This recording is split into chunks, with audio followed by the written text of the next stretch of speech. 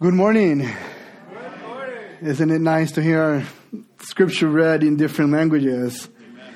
Yeah, I enjoy when it's in Anuak. You know, I do understand the Spanish one, but when it's in Anuak, I'm like, oh my goodness, it's amazing. It's just great. So nice. So, my name's Jose. I'm so thankful and blessed to be one of the pastors here at Grace. And as many of you know,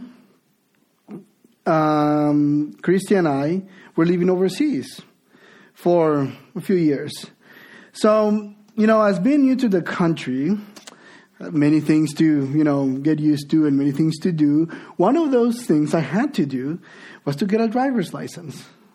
I've driven before, in Honduras, and people say if you know how to drive in Honduras, you can drive everywhere because it's a little free-for-all over there. So, but, so I had to do this, but it brought memories when I first learned to drive. And the one who taught me was, I think, my dad once, but then mainly my mom.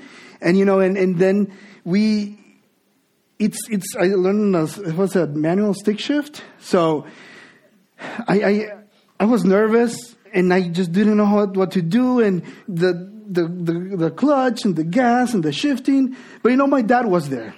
My dad was there. My mom, my mom mainly, and she would tell me, this is what you have to do. And if you are still concerned about it or you don't want to do it, we can stop and I can take over and I can do it.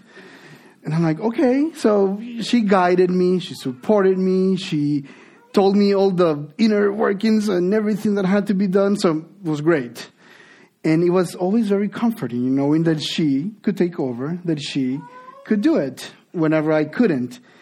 And I felt comfortable doing it with her.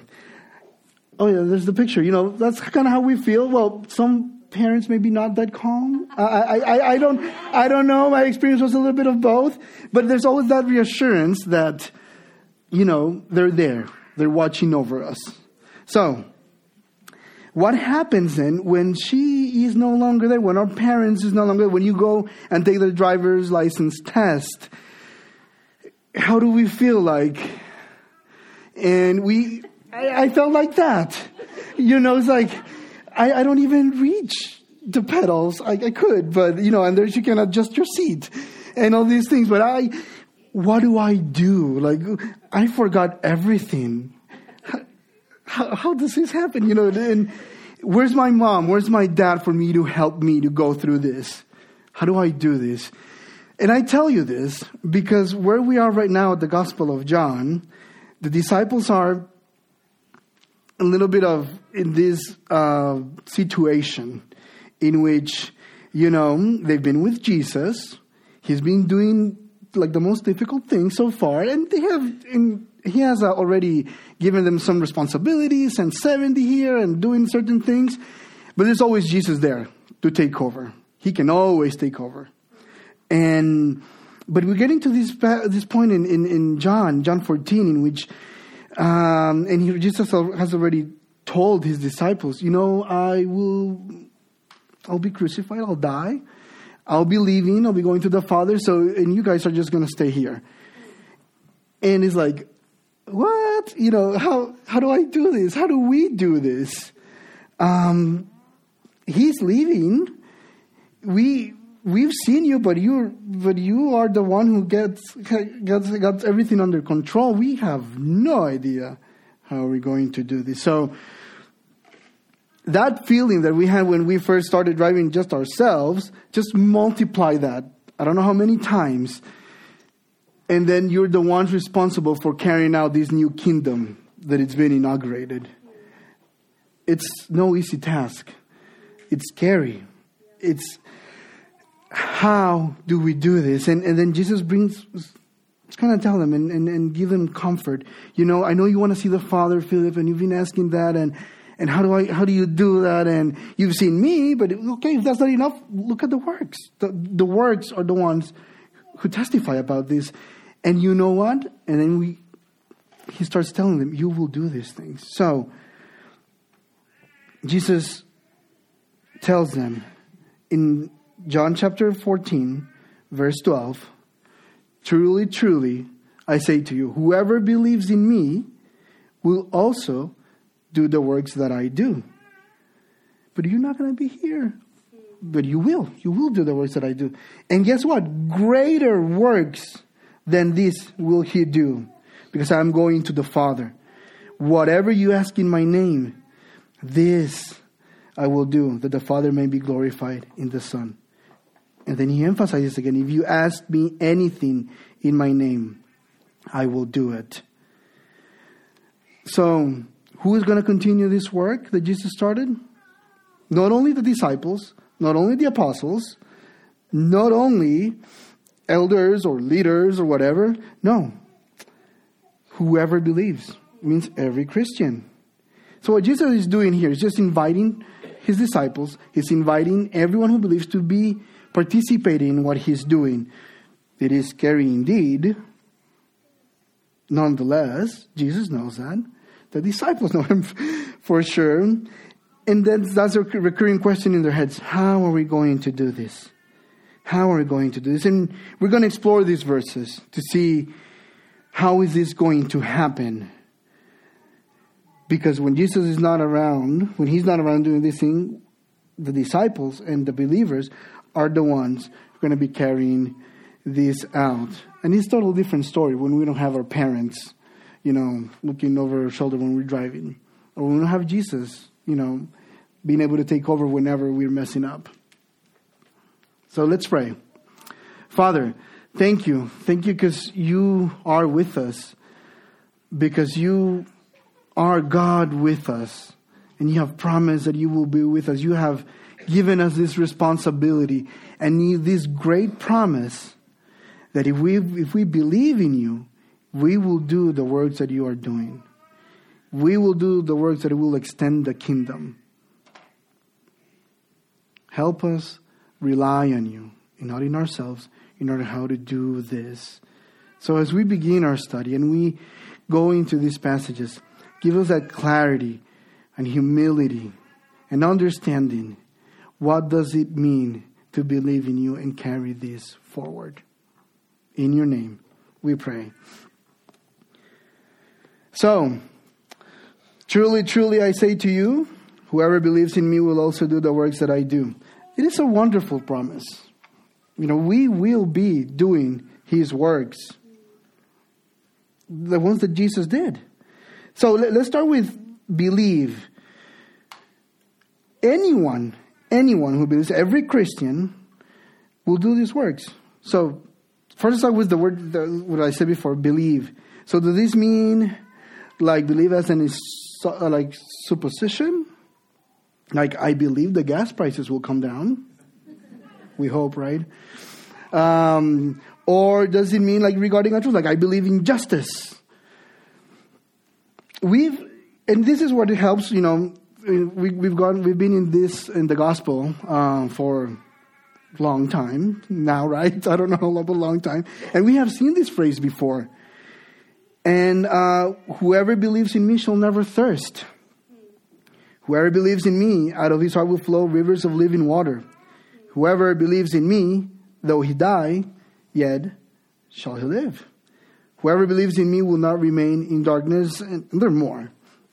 We're just going to focus. You get the point that we have heard this before in John, that whoever believes in Jesus will never thirst. Rivers of flow rivers of living water. Though he die, yet shall he live, and not remain in darkness. So what Jesus is implying over here is that if we fully know that Jesus will be true to his promises, then we will be able to do these works.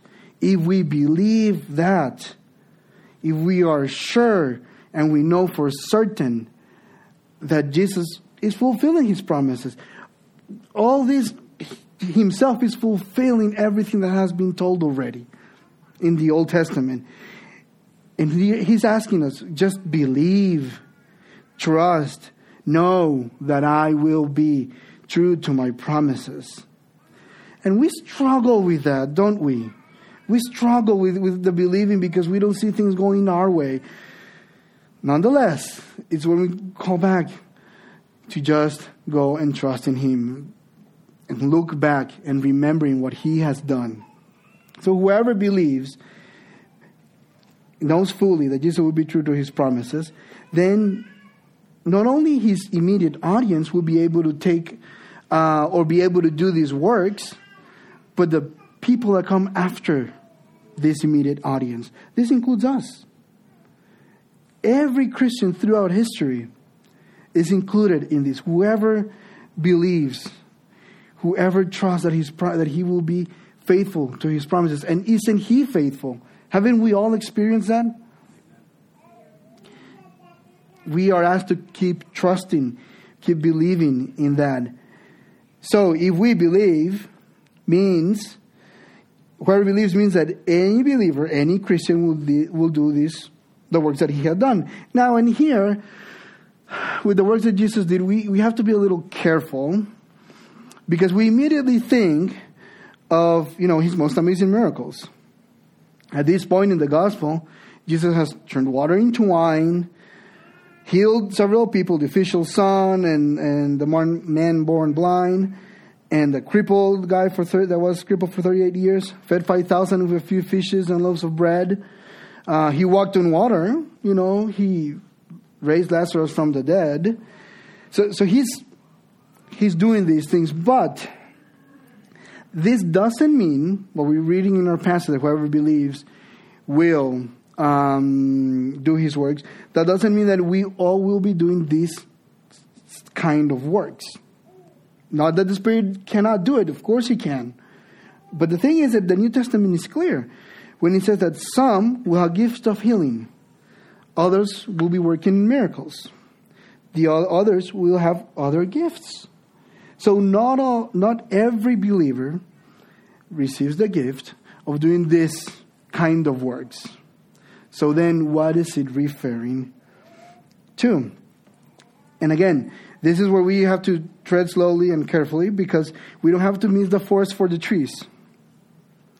The works that Jesus have been doing, they are important. They are relevant.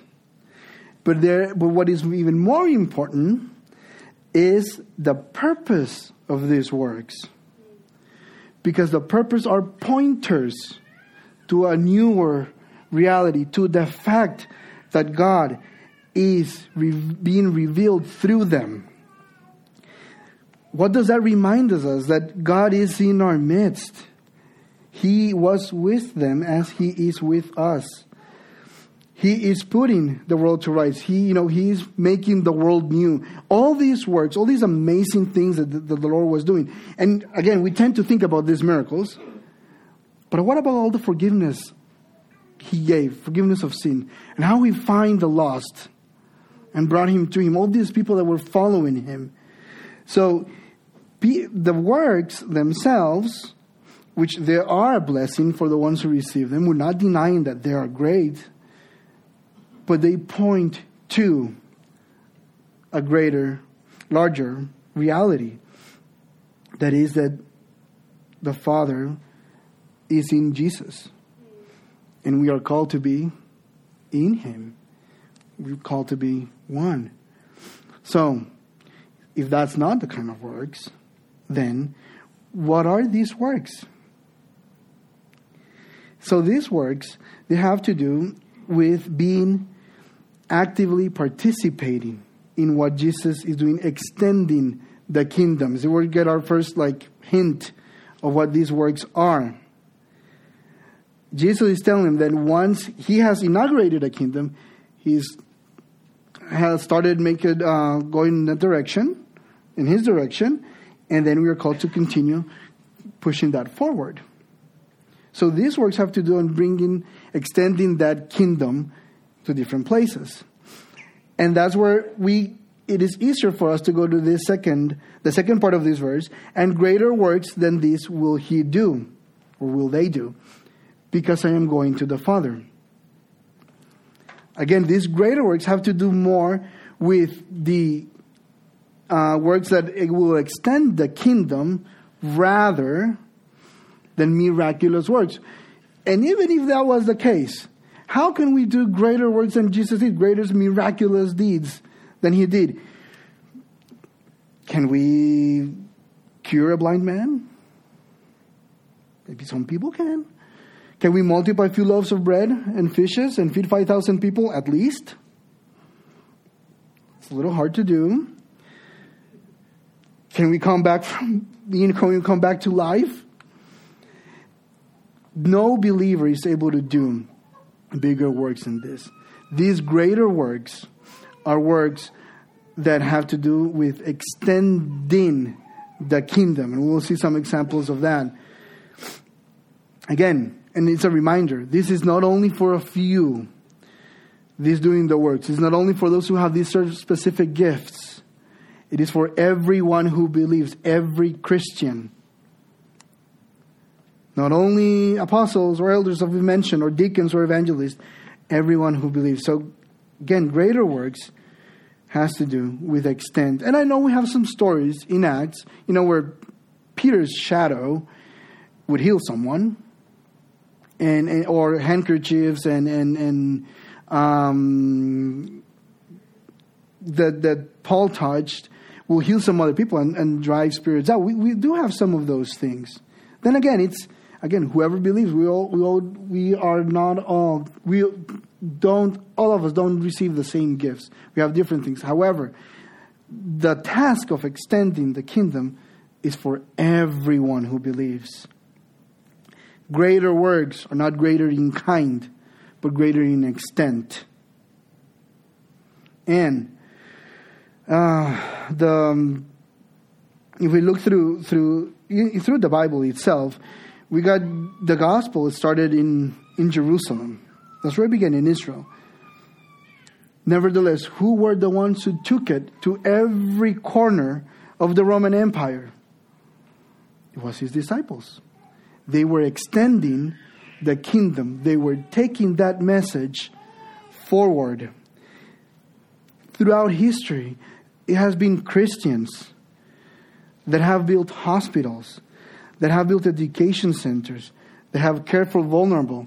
They have gone into missions to places where the gospel has never even heard before. They have gone to, hopefully at some point, but we have gone to mostly every part of the world, extending the kingdom, doing the works that reveal who God is. Abolition of slavery, William Wilberforce. This was a Christian. Civil rights movements. And there are more things that we could mention, that these people have understood that the gospel, when it goes forward, it heals people spiritually and in the place where they are at. Those are the greater works that Jesus is talking about. They're going to be greater because there's still much work to be done, doesn't it? Our world is in a place where we need more extension of the kingdom, both in us and in our communities. The Bible has been translated into almost 3,500 languages. Not all the Bible, there's portions, There's the stats from Wycliffe. 717 languages have a complete Bible. 1582, a New Testament. In portions, 1196. No other book as close as this. Greater works. Greater works. If we believe Jesus is calling us, giving us the task and the privilege of taking his kingdom forward. And this has all happened because people, they believe in Jesus. They are so convinced. They know for sure. It's such a conviction, so important that Jesus will be true to his promises, that these things can be done. And again, it's not only us. Later on, we get Jesus telling us he will leave, but he will send the Holy Spirit. We'll touch that in a bit. Actually, right now, all these greater works are possible because Jesus is going to the Father. That's the second or the last part of verse 12. Because being with the Father, the fact that he is leaving, allows him to be in a place where he can send the Spirit. And it is the Spirit, the Holy Spirit, that energizes us, that animates us, that shows us the direction where we should go. We would never be able to do this without the Holy Spirit. And Jesus is well aware of that. He goes to the Father. He sends the Spirit. So instead, and this is why it's so important that he leaves, because it seems like a little of a downer. You're just leaving us here. But I leave because I am not going to be working with you, but I will be working within you. You will be my vessels. You will be my temple from which I will carry this forward. But you have to believe in me. And then we go to verse 13. Whatever you ask in my name, this I will do. Now, this is in the context of what we're talking about, work. So does whatever mean just ending our prayers in his name, asking with his name at the end? Does it mean that in order to get what we want, we must say, in Jesus' name, otherwise it won't happen? He's asking things in his name. It's like waving a magic wand. So we get what we want. I think we're clear that it's not it. And I'm not saying we shouldn't pray in Jesus' name. I'm not saying that. But it is far deeper what Jesus is implying here when we are asking things in his name. So whenever people mention or heard the phrase, the name, their memory will be jogged. They will be immediately thinking about something. In the same way, for example, if I say, let it go, what do you guys think about? There we go. Some of you, mainly most of you, that's it. It's just a phrase. And you guys think about that. And there's a second one as well. I don't know the song for the second one. But you think about that immediately. What if I say like, my precious? There we go. Nothing else needs to be said. You immediately know, because we have grown. We've seen, we've watched these movies, whether we like them or not. We've seen them. We've watched them. We know what they're. We just need a little phrase, and we get it. We understand. We know the story. We know how many movies are they and all the things that they did and didn't do. So coming back, and when people will hear the name, my name, it will be like that. Like hearing my precious or let it go. Their mind will go immediately think about something. What would that be? So the name was given to the Israelites when they came out of Egypt through the Exodus. God tells Moses, I am, which is where we come from Yahweh.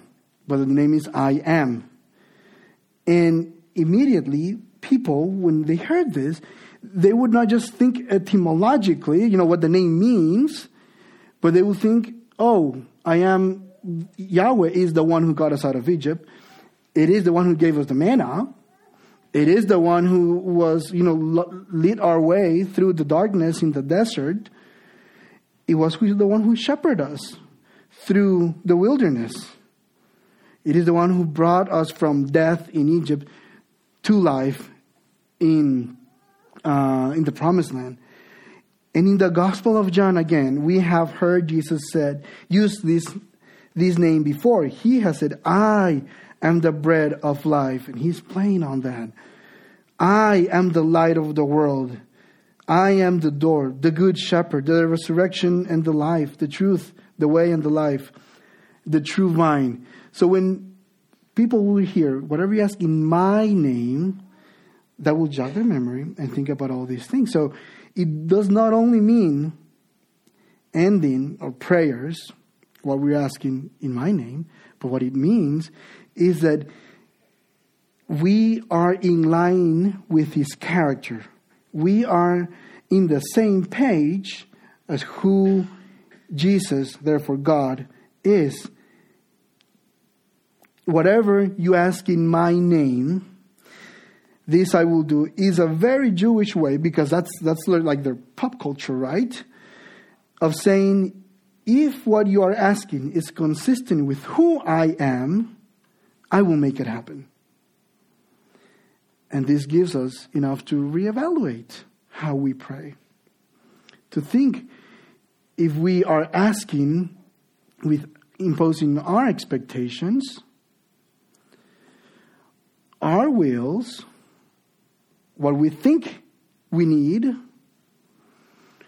and these many other things and daily things that shape the way we pray. The disciples had the same question. So then you say that the rabbis pray this way and they have long words and so on. So then how should we pray? What's that prayer? Our Father in heaven, hallowed be your name. Your kingdom come. Not mine. Your will be done. Again, it is not mine. And it should be done on earth as it is on heaven. So what Jesus is saying is, okay guys, I'm leaving. You will be the ones carrying the kingdom forward. If you believe in that, if you believe that I will be true to my promises, then you will do the works that I did. Even greater ones you will do. Whatever you ask in my name, whatever is in line with my character, whatever is in line with my will, with growing His kingdom and not mine, then I will do it. I will give it to you. I will grant that. If we're asking according to His will, Jesus will be true to His promises and He will give us the opportunity to do His works. This is again for all those who believe, for all those who have come to know Jesus. And if you are experiencing this, if you do not know Jesus yet, if you want to believe in Him, I invite you to come and look and talk to one of the leaders, to the person who invited you, to the person who is someone you feel comfortable talking to. It could be one of the pastors. But Jesus is calling you to believe in His promises, and we will work together. He will work within us to do greater things, to extend His kingdom. It might be scary for many of us. It was for the disciples. But it's a responsibility that we have. And more than that, it's a privilege that we are working with Him. That has always been the plan. The Lord, God, the Creator, has always wanted to work through human beings to carry out His purposes. That has always been the plan. And Jesus makes it clear, you will continue this. And I won't leave you alone. Later next week, there will be the unpacking of the next verses of the Helper coming and giving us that push that we need, because we kind of resisted many times. And He will carry us forward. He will energize us to do this. So Jesus inaugurated the kingdom. His disciples and us are the ones doing the works for the kingdom of Jesus. And the point is that these works, as we do them, again, not the works themselves, but the purpose of them, they reveal who Jesus is. Because if we are living according to His name, then when people see me living like Jesus, they are seeing essentially Jesus. Because we're becoming one with Him as He and the Father is one. That unity is so fundamental in John. And that's what Jesus repeated. He says, guys, I and the Father are one, and you will be one with me. Later on, we have the parable of the true vine. It's all connected. When you see the fruit, the grapes, whatever, you don't think it grew by itself. It's attached, to a stem, to a trunk, yes, and it has roots and so on. And so it's all connected. So we don't only see one piece, we see the whole picture. And that's the point of the works of extending the kingdom, is to let people, to reveal Jesus so they can see the Father. That's what the task we've been given. This is how the Father will be glorified. Because as they see us, they will see the Father, who is the one who's doing all things. Verse 14. And Jesus, again, he comes back and gives us that reassurance. And he says, if you ask me anything in my name, I will do it. He's just emphasizing again, just repeating what he just said. Because it will happen. It's promise on a promise. If you ask me anything in my name, if you ask according to my character, to do the works that will be in line with my kingdom, to extend the kingdom, I will do it. Brothers and sisters, we have this privilege to continue the work Jesus started. And just, it's not, we have been doing it. And at the same time, we haven't been doing it. It's a few fail sometimes, yes, but we do succeed sometimes. And this also implies not only individually, but also collectively. It is, yes, to bring God's kingdom, God's will, in our hearts, in our lives, in our families, with our children, in our relationships. We have to do that. But as a body, collectively, as Grace Church, we are doing that. We should be doing that. And just think of how many missionaries have gone to, I don't know how many places. It is encouraging. And we should continue. Let's not lose momentum. If we haven't started, let's begin. Let's find concrete, small little things that we can start doing so that kingdom becomes real, becomes tangible. Like our kids should say, like, oh, is Jesus like you, Daddy? You know, hopefully. But that we are revealing that. We are showing that. If we do it there, it will grow into the community. Because that's what we call for. And we are in different places. We're in different jobs and different circumstances and situations. There will always be an opportunity to ask to do His works.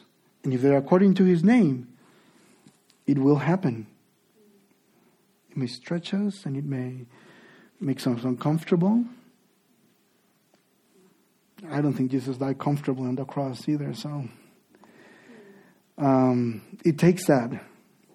It takes that. It's little steps. Finding what we can do to bring that kingdom in our hearts, in our lives, and in our communities.